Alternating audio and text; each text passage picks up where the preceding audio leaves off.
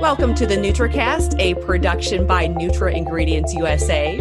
I'm Danielle Masterson, and thank you for joining me here on the NutraCast, where we talk and share insights from inside the nutrition industry. The coronavirus has impacted every corner of the globe, including the dietary supplement industry. The pandemic has underscored just how interdependent this business really is. With so much focused on immune health right now, we're seeing shortages on ingredients, delays due to transportation disruptions, and an FDA basically paralyzed in many ways after suspending on-site GMP inspections. Mark Ledoux is the founder, CEO, and chairman of the board of directors of Natural Alternatives International, as well as chairman of the board of the Natural Products Association. He joins us now. Mark, welcome to the NutraCast. Thank you very much, Danielle. It's a pleasure to be with you. So, Mark, you have over 43 years of experience in the nutritional supplements industry. Have you seen anything like this in terms of what's going on with COVID-19 right now? No, I can't say that I ever have. I mean, we've had incidences in our industry's history which have been challenging. If you recall the issue with tryptophan years ago, with the concern from a lot of different quarters, product that had been contaminated or not properly made found its way into the supply chain. With COVID, we have just this worldwide interruption of commerce. And so it's just been intriguing to see how we're having to deal with it. Fortunately, most governors believe that what we do is essential. So we're at least able to produce and hopefully distribute products that will benefit people's health during this time. But I don't think I've ever seen anything quite this disruptive come on quite so quickly. Right. And we do have some control here in the United States. But of course, as you know, a lot of our ingredients come from China and India. What do you think has been the biggest disruption with all this? Well, when you essentially lock down supply chains and you lock down people, there's a shortage of capacity to move goods. I recently read that certain Southeast Asian countries have closed down their harbors and points of entry for commerce for up to 30 to 40 days. And the concern is that while they, in point of fact, may have overcome the first onslaught of this hideous viral component known as the coronavirus, there seem to be hotspots reemerging when people are transiting from areas that were infected back into areas that were considered fairly safe. So when you have goods that are paralyzed on boats or in harbors or in distribution systems, that points out a pretty obvious concern. And it also points out a failing, I think, of strategic thinking exhibited maybe 30 or 40 years ago, when a lot of companies decided that they wanted to have products made in places, for example, that had lower labor rates. So we're now paying the piper for that. And I think you're going to see a pretty significant change of mindset where people are going to start repatriating essential manufacturing capabilities into their own geographic areas. Mm-hmm. So I feel like a lot of people are telling me that things are easing up a little bit in China, but with India being locked down, that's posing another issue. What are you hearing? Well, the good news is I think some people anticipated this back in November, December of last year. And a lot of distributors of primarily Chinese-made raw materials had stocked inventory. And I think there's a benefit in what they did because there's also this annual event of Chinese New Year, which happens after Christmas and other religious holidays. And so China essentially shuts down for a week or two, in some cases longer. And so a lot of distributors of products, the raw materials, for example, that go into processing and production of dietary supplements, had stocked up later last year. And so their warehouses were in pretty good shape. Mm-hmm. And so that's the good news. The bad news is they're starting to get in tight supply in certain key commodities. Mm-hmm. I did hear from a few people that they did stock up knowing that the holiday was coming up, and also with discussions around tariffs going into effect. I know some people wanted to get that cheaper rate, so they did double up on their supply in that respect too. Yeah, it's just really shocking though when you think about it, Danielle, that 40 years ago, we have primary production of all kinds of things in the United States. We used to make vitamin C in New Jersey and, quite a few things. And over the ensuing 3 or 4 decades, once China was granted most favored nation status and membership to the WTO, that kind of changed. And so a lot of companies outsourced their manufacturing to lower cost production areas. And I think we're now seeing that maybe a long-term vision would suggest that some of these critical things that we need, we should have production here in North America and particularly in the United States. So also true in places in Europe, because there are many products that are only made in China. And I think if I were to put up a crystal ball, 3 or 4 years from now, I don't think that's going to be the case. I think a lot of companies are going to work hand in glove with governments and with regulatory agencies to reestablish primary capacities in geographic areas. I was just going to ask you, what do you think the industry is going to do about this? But it sounds like you think they're just going to rethink their whole strategy and plan it out as if, of course, we all hope something like this never happens again, but you kind of have to be prepared for something like this because you never know. I think one of the key things that's come out of this is that countries are now starting to think about strategic requirements for having essential raw materials produced within their own borders. This relying upon foreign countries with lower wage rates, when you're dealing with things as essential as vitamins and minerals and amino acids and proteins and face masks and surgical gowns, it's probably dawned on everyone now that we need that capacity domestically, no matter where you are, that you call yourself domestic. I'm sure Italy would like to have a whole lot more capacity to make their raw materials and their medical products. The same would be true for other countries around the world, the US included. So I think there's going to be a lot more strategic planning, working with governments, working with regulatory agencies, and working with risk assessors. How do we get out of a situation where we're solely reliant on one particular country or one particular organization to provide what's really considered essential for human nutrition and health? So I know a lot of people are focusing on their immune health right now. Have you noticed certain ingredients that there's a delay or shortage of? Well, I think vitamin C is starting to come into focus, although there seems to be ample amounts currently.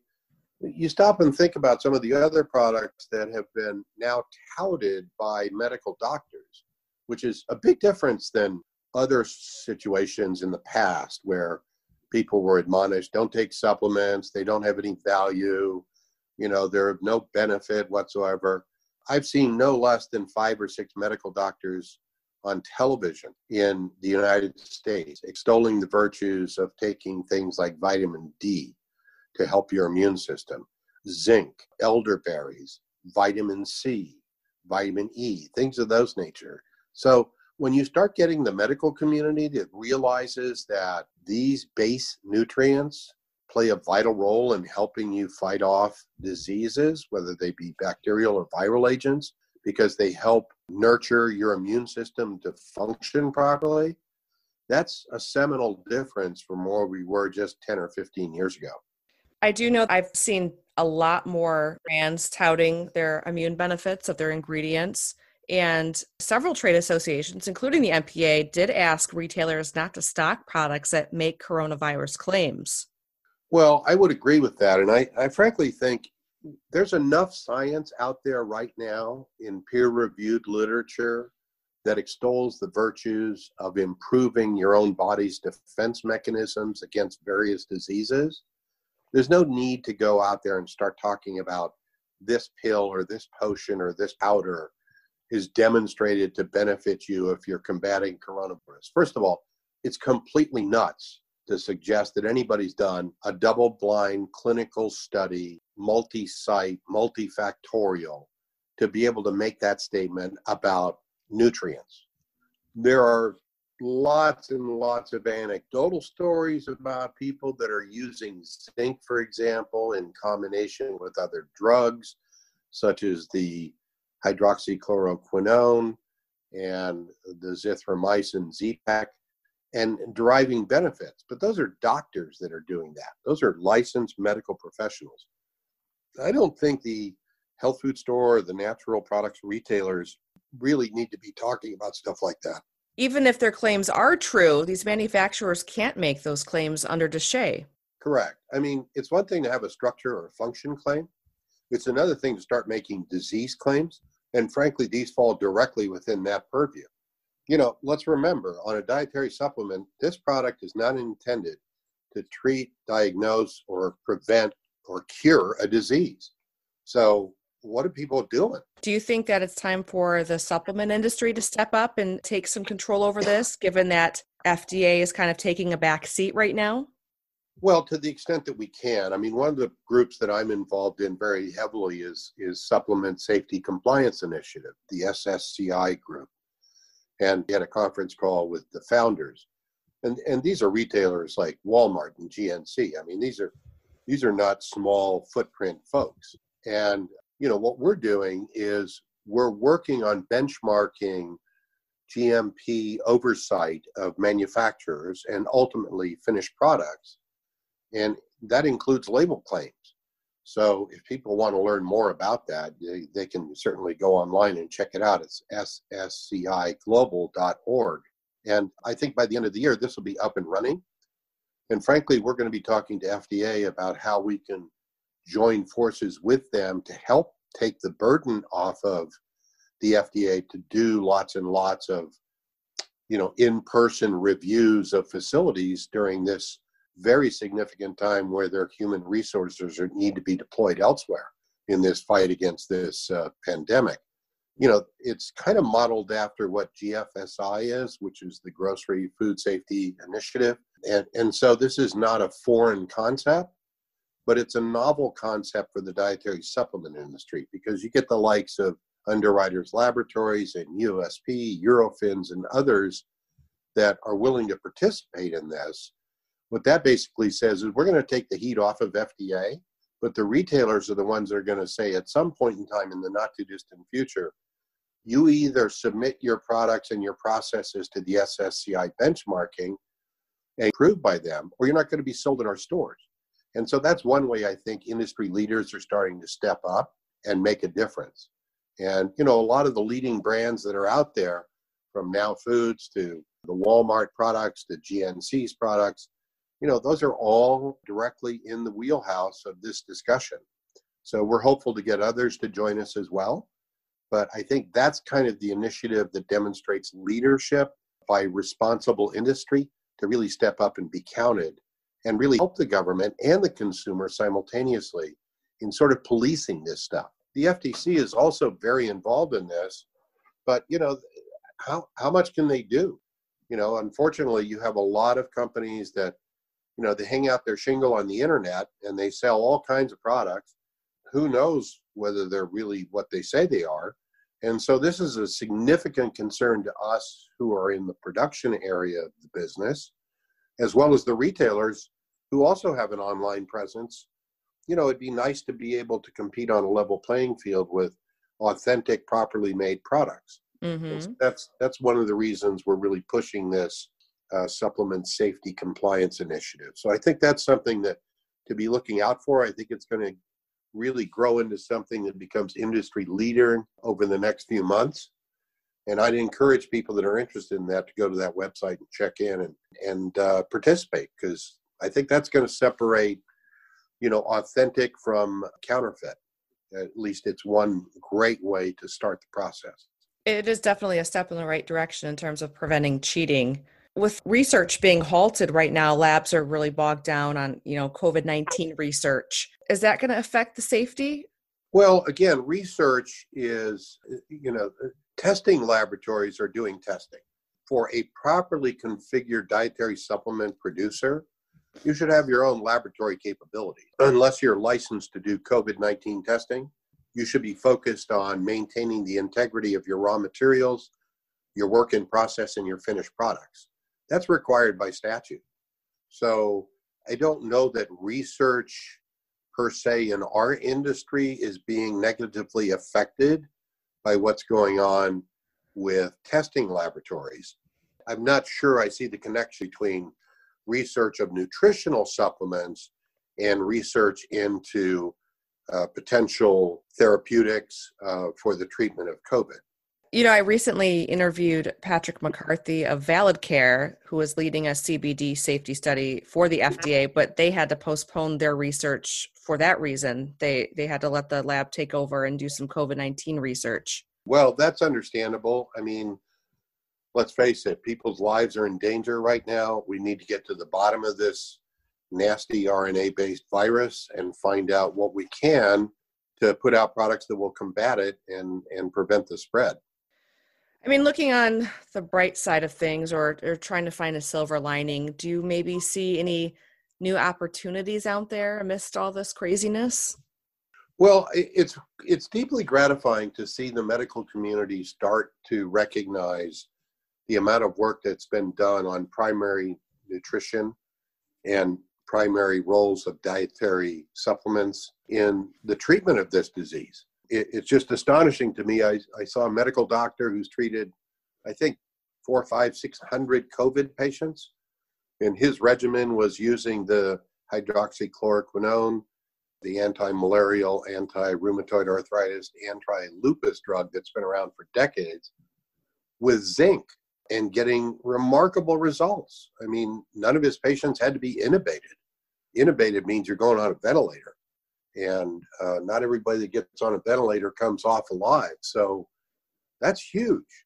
And when doctors start seeing the role that dietary supplements play as part of their arsenal to treat these types of diseases and outbreaks, it's a wonderful opportunity for responsible industry to step up and continue to work with the medical and scientific community to see, are there any other substances that show promise as well? Because once we get through this COVID epidemic, there'll be another epidemic out in the future. What we need to be focused on as an industry is what can we do in funding research, in working collaboratively with the National Institutes of Health, with lots of different medical schools and research organizations domestically and around the world, to see where nutrients will play an adjunctive role in creating therapies to help stimulate a more robust response to these types of predators in the viral or bacterial area. And to me, that's incredibly encouraging. Where do you suppose this money is going to come from? I know that there's always millions of dollars that pharmaceutical companies have for research, but when it comes to more natural products and dietary supplements, it's kind of hard. Well, it is kind of hard, but it also takes a great deal of long-term critical thinking and vision skills to be able to play the what-if game. So what if all of a sudden there was intellectual property that emanated to companies that decided they were going to do some primary funding of research? And if the outcomes were such that they were proven to be beneficial as an adjunctive therapy in a disease management scenario, how is it that pharmaceutical companies get a patent or an exclusivity to market and dietary supplement companies don't? That needs to be looked at the congressional level. And I think that the White House and I think the Senate would also be very receptive to that. You know, when you unleash private industry to attack a problem and you incentivize it to do so, there's no way this country is going to be stopped in its quest to find extraordinary outcomes. But if it's an unlevel playing field, that's a problem. And so that needs to be addressed by people that think beyond the next quarter or the next fiscal year report.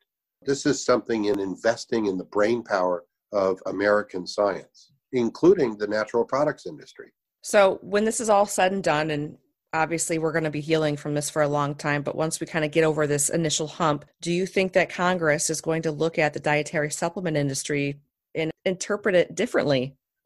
Well, I don't know that they're going to interpret it differently. What I'd like them to do is look at it logically as an adjunctive component of healthcare in America. You know, it's not just cutting and sewing and radiating and administering drugs by intravenous means or by oral administration. We need to look at the role that nutrients play in helping prevent people from getting sick in the first place. So if we can look at that and we can provide the actuarial data to the Centers of Medicare, we could save this country billions of dollars annually in unnecessary preventive or non-preventive but remedial procedures. But somebody has to take the blinders off and go, maybe there's something here. and not look at it with a negative bias. Now, clearly, I'm not suggesting people make up stories and go out there and promote products on the internet and elsewhere that have no scientific attributes. I'm talking about what's the proper role, for example, of vitamin D in immune enhancement. What's the proper role of zinc? We know that zinc has been used for many, many years to prevent viral replication, particularly in the oral cavity. But what goes on if you administer zinc and vitamin D and other components to people who are undergoing other immune therapies, such as what we've already talked about? That is worthy of review. And maybe vitamin D doesn't get a patent on it, probably won't. But if somebody's going to spend the money to do the research, they should be given an opportunity to get a return on their investment. Mm-hmm. And I think that's what's coming. I think that makes sense. And, Americans have a lot of time on their hands right now, chasing kids around the house that aren't in school or just trying to do things from at home. But if you stop and think about it for a minute, there's not a problem that has come our way that we haven't attempted to solve with some degree of success. I mean, this is America, after all. This is not a failed nation state. We're dealing with some of the greatest advances in science and medicine and nutrition and food and health and all kinds of things.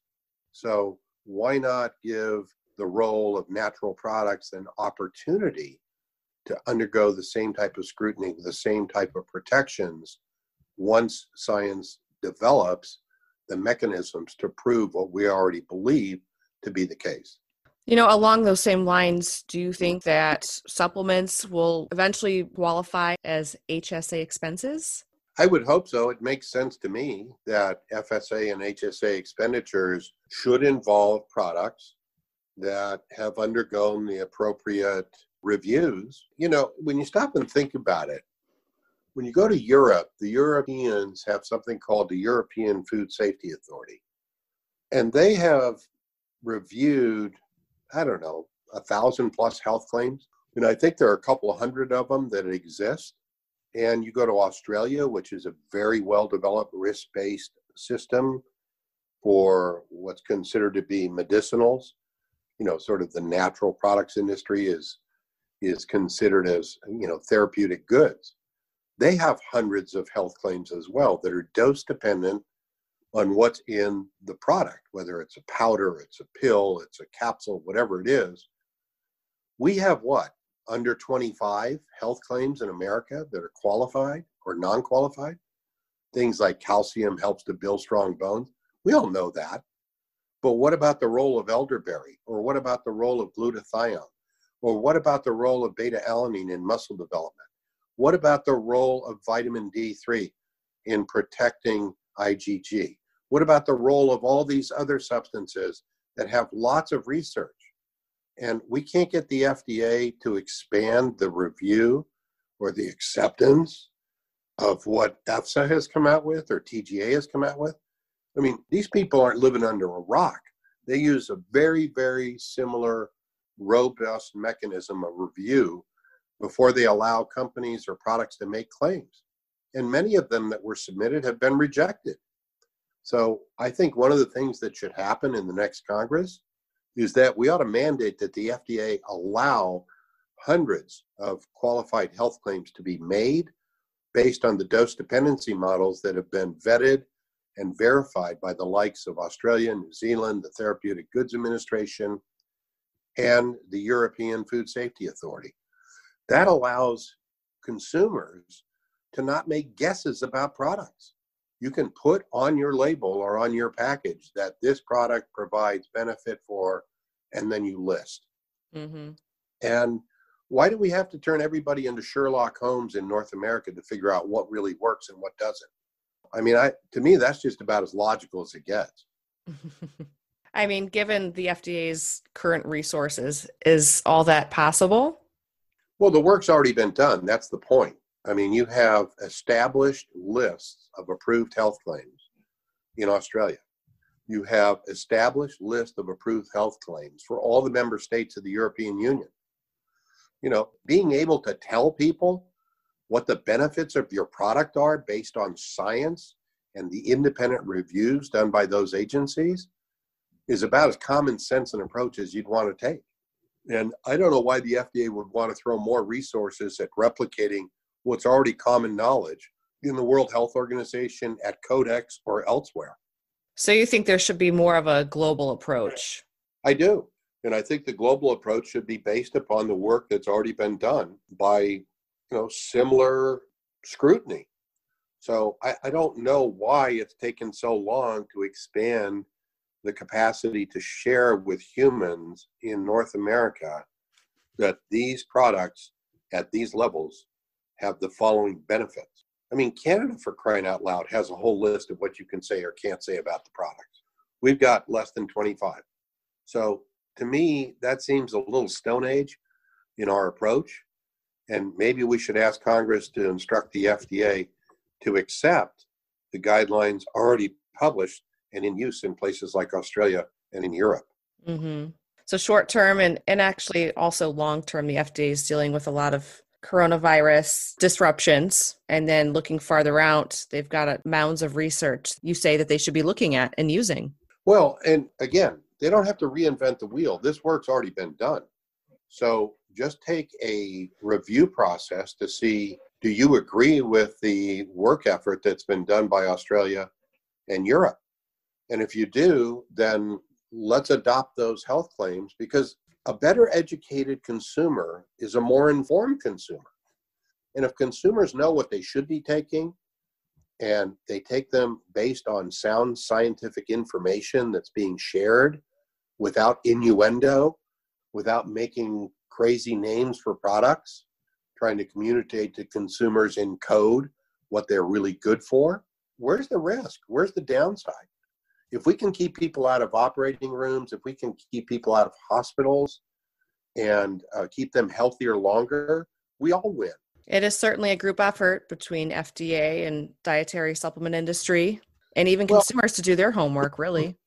I think it's really the triumvirate. I think it's Congress, the agency, the scientific community. And once you get those three in a room to have a dialogue about what should be fairly self-evident, I think the outcome could be very quick and beneficial for everyone. I'll also say I'm really concerned that we're not reviewing foreign suppliers. Okay, well, that's a concern, because whenever you're not reviewing foreign suppliers, whether it's herbal extracts or vitamin products or amino acids or proteins or phytochemicals, there's the chance for economic adulteration and mischief. And so I've been saying this for some time that, the FDA should work with the border agency, the CBP, to kind of stop stuff at the border that hasn't undergone appropriate review by the agency. If a product has an NDI, for example, it's an acknowledged material, and it's gone through the process and received its approval or acknowledgement from FDA. And yet you get producers from other countries that send you things that may have been developed by recombinant technologies or, other gene technologies. No dossier submitted to the agency, no proof of safety, why are we letting that stuff in? Why isn't it just arrested at the border under an import alert? If the product's good, let them go file their NDI. If it's not good, send it back to where it came from. So those are basic things that don't involve a lot of blocking and tackling by the agency.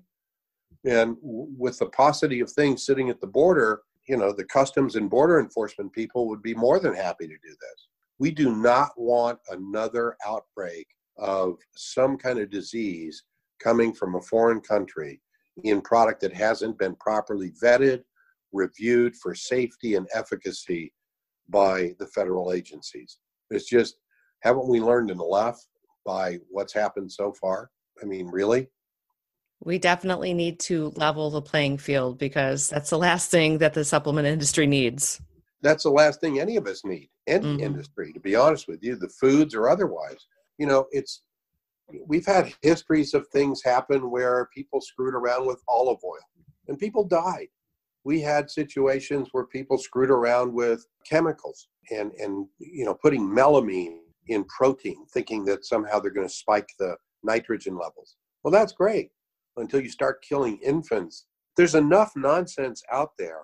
The agency just needs to step it up and go, look, if you are bringing in a product that didn't qualify under DSHEA prior to 1994 as being part of the program, and you haven't filed your NDI and you're relying on somebody else's that may have been filed, that dog won't hunt.